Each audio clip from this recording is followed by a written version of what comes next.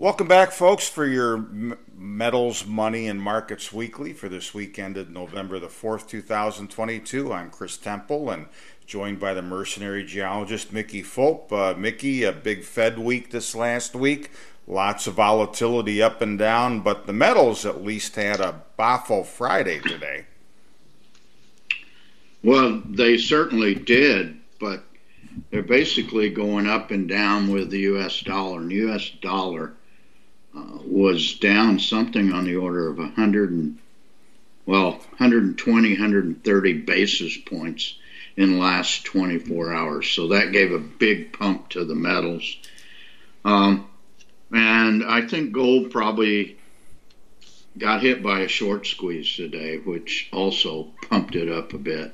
It closed at 1681, and it was in the red until this morning for the week, but it finished up 2.2%. Silver had a really nice run up today to 2089, up 8.6%.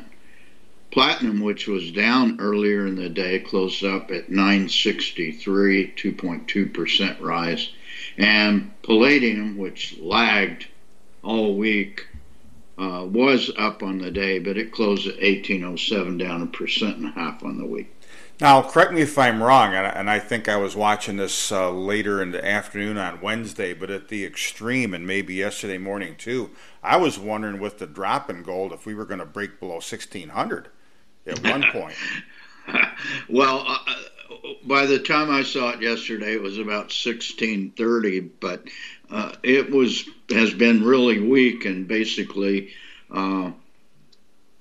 the dollar dropped like a rocket in the last 24 hours, which kind of spurred gold, and it just kept rising today, which is why I say it looks like a bit of a short squeeze going on. Well, it sure smells like it, and I think especially the case with silver in that regard. Copper interested me as we ended the week. You know, you had the dollar off of the boil that we had immediately after Powell's comments on Wednesday. You've also got some signs that China, after being on again, off again more times than we can count, finally is going to let people get back to work over there, and that gave copper and I think energy also somewhat of a boost. Yeah, copper is up a whopping 13% over the last 24 hours, closed at 360, up 4.5%. But certainly some of that was driven by the DXY going down. And I think I'm going to disagree with you a bit. It's the hopes that Chinese demand will increase due to rumors of COVID lockdown restrictions being lifted. So this is all completely speculative in that regard. If we look at the futures, they are 4 cents backward on the near month, second month. So backwardation rules. Industrial minerals still have extremely low inventory, so that's part of a macroeconomic driver right there.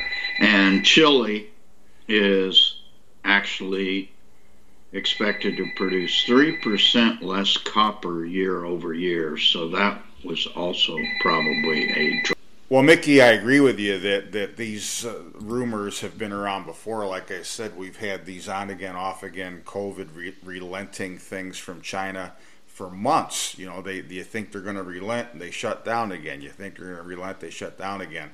But clearly, that seems to be what drove some of this action today. It was, a lot of the headlines, and I think it also helped crude oil somewhat, besides the fact, paradoxically, that the Assistant Treasury Secretary is heading to Europe next week to get with all of our, quote, allies and figure out how to enforce a price cap on Russian oil, which is the markets at least are already viewing as a laughingstock because oil jumped.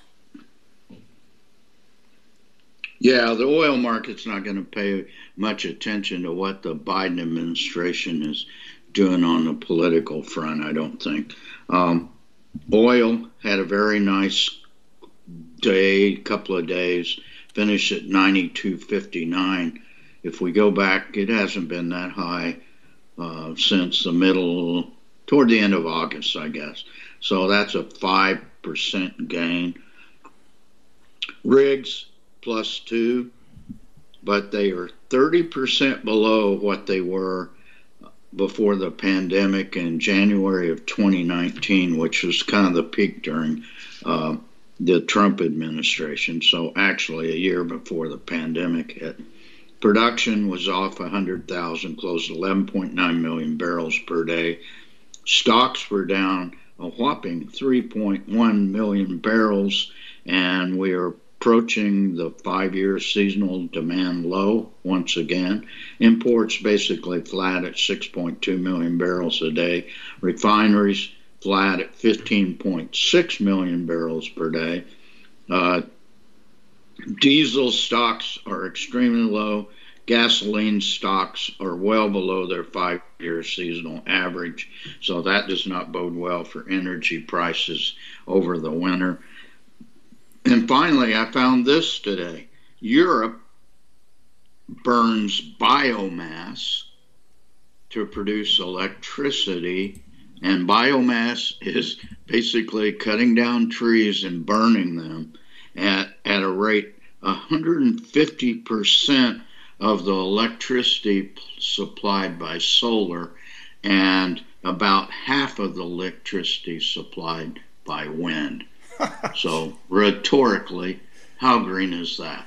You know, these people, every time you turn around, there's a statistic like that, Mickey, where for all of their talk about wanting to reduce carbon emissions, their policies have been so disastrous that they're actually doing worse than what they claim that they're trying to fight. You know, on that fuel front, real quick, going into winter, we're looking at rationing of heating oil and diesel fuel now, both in parts of the East Coast and especially the Northeast going into winter. I talked to a subscriber of mine who lives in Connecticut, about 40 minutes from New York City. They're talking about having 35% of the heating oil stocks that they need going into this time of year. And of all the dopey ideas, a couple areas are actually talking about a lottery system. So if you win the lottery, you'll get to heat your home this winter. Just a disaster. That's a mess.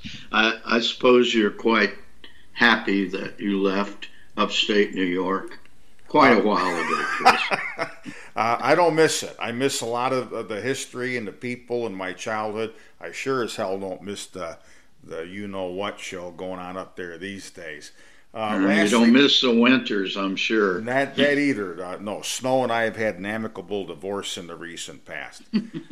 So, real quick before we move on, the uranium price backed off a little bit after a string of gains, but it's still hanging in there reasonably well.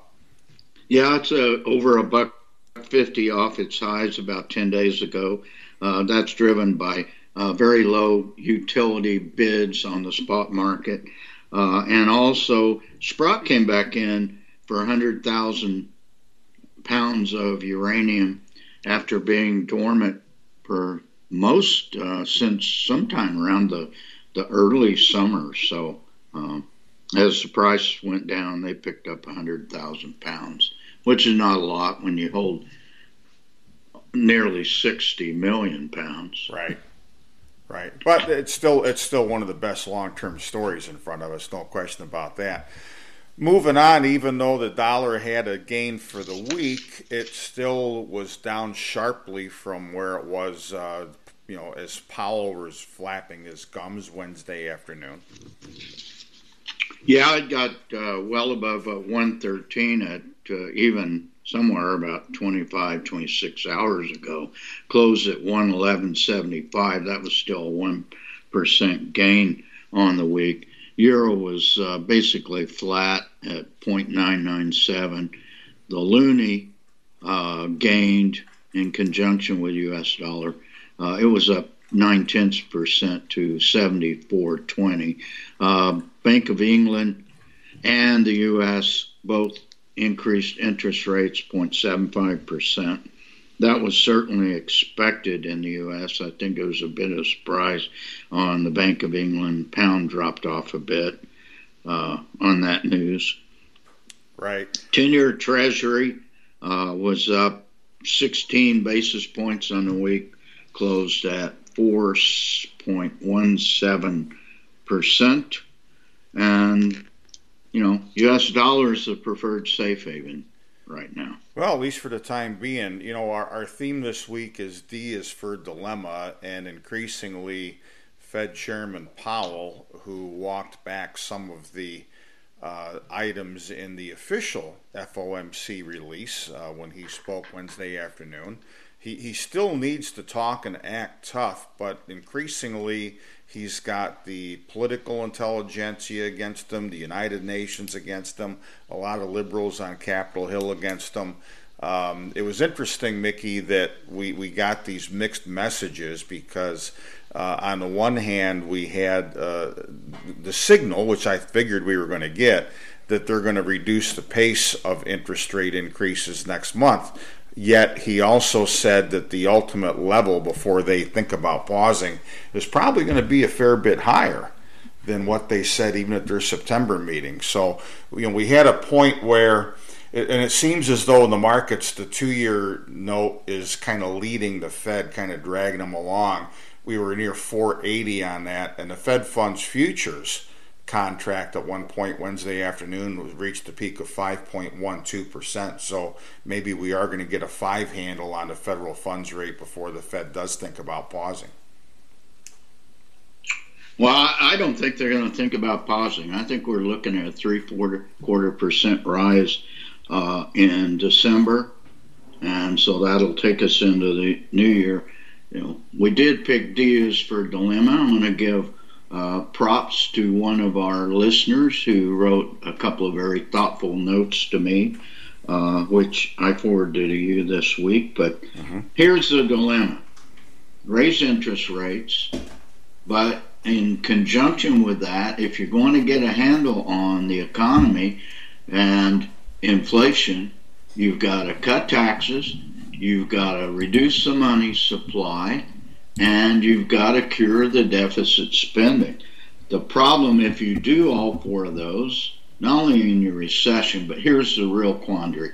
You cannot service the debt. The interest rate on U.S. debt will be out of control if we get a 6% federal funds rate. So it is a dilemma. However they choose to solve it. I personally hope he follows the Volcker model because I don't think there's any other way to do it. And it's not a particularly nice scenario that we will be facing if that happens. No, it's not. And, there's a lot of policy things where if Powell had any sense, this is a story for another day, he would push things back onto the elected officials and say, hey, there's only so much I can do, but if you guys are throttling,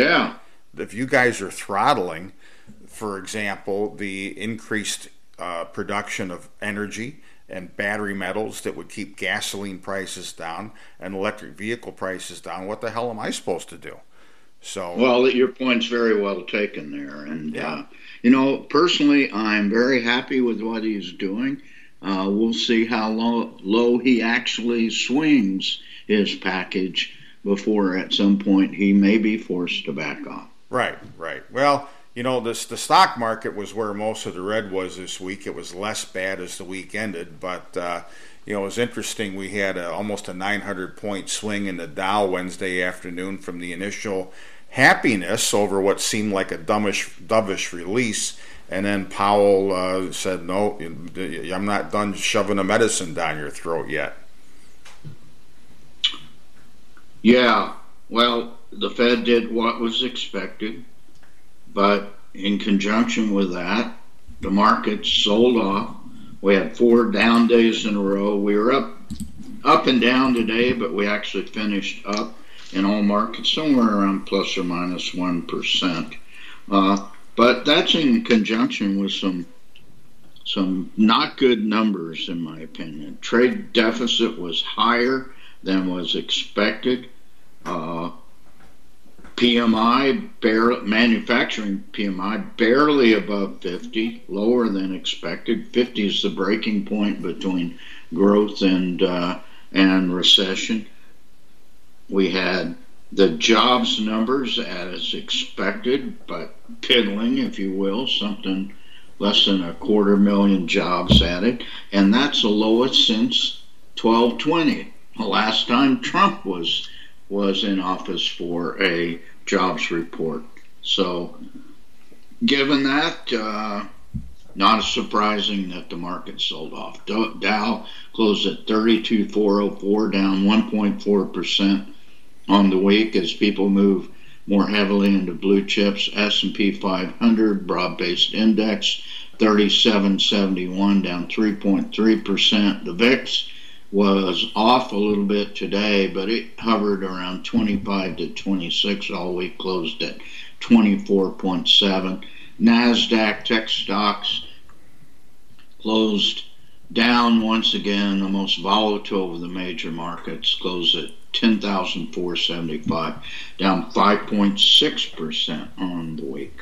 And the venture exchange did less bad than the rest, getting some help, no doubt, at week's end from the strong commodities moves. It had a nominal loss on the week, lost 3 points on the index to 594. Volumes have been quite erratic day to day, but they are quite a lot higher, about 2x higher than what we averaged over the last couple of months. And okay. No reason to think that's not really spurred by tax loss selling at this point. No question that's a part of it. All right, well, next week we all know that here in the U.S., come Tuesday, we have the midterm elections.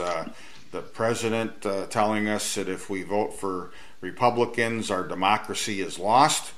And people that have any sense looking through that and saying, well, why would we vote for the people that got us into this mess? I was just sharing with my wife before we came on here that you had this whack job Joy Reid from MSNBC blaming Republicans for the very term inflation, that the average American wouldn't even understand the term inflation if it wasn't for those nasty Republicans. Yeah, well, she obviously doesn't drive her own car, fill up at the gas pump, or plug in her EV into the garage and soaring electrical costs in the Northeast U.S. And she obviously does not go to the grocery store and shop for her own food. That said, next week, and besides the elections, which are guaranteed, I think, to lead to a very volatile market, we've got CPI numbers on Thursday. That's going to be a biggie. Inflation still reigns supreme. And we got the University of Michigan Consumer Sentiment Report on Friday. We do not expect that to be very good. No, I wouldn't think so. And lastly, what's this weekend's poll? Which party do you hope controls the U.S. Congress after Tuesday's election? Choices are the Dempublicans. Second choice, the Republicrats. And their third choice is neither. We are hoping for gridlock. Well, I've got to go with, what was it? Always number 2, Republicrats? The Republicrats. I got to go that way because, you know, the late George Wallace famously said there's not a dime's worth of difference between both parties, but these days there is. And so I've got to vote for or hope for a Republican sweep of the House and Senate. Yeah, I guess I got to agree with you. I'm not a registered Democrat, nor am I a registered Republican, nor am I a registered Libertarian, but I tend to think on the Libertarian platform. Right. So. Okay, well, it'll be interesting, and we'll, of course, run it all down as we need to with the markets next Friday. So, Mickey, thanks. Have a great weekend, and you folks have a great weekend. Thanks, Chris.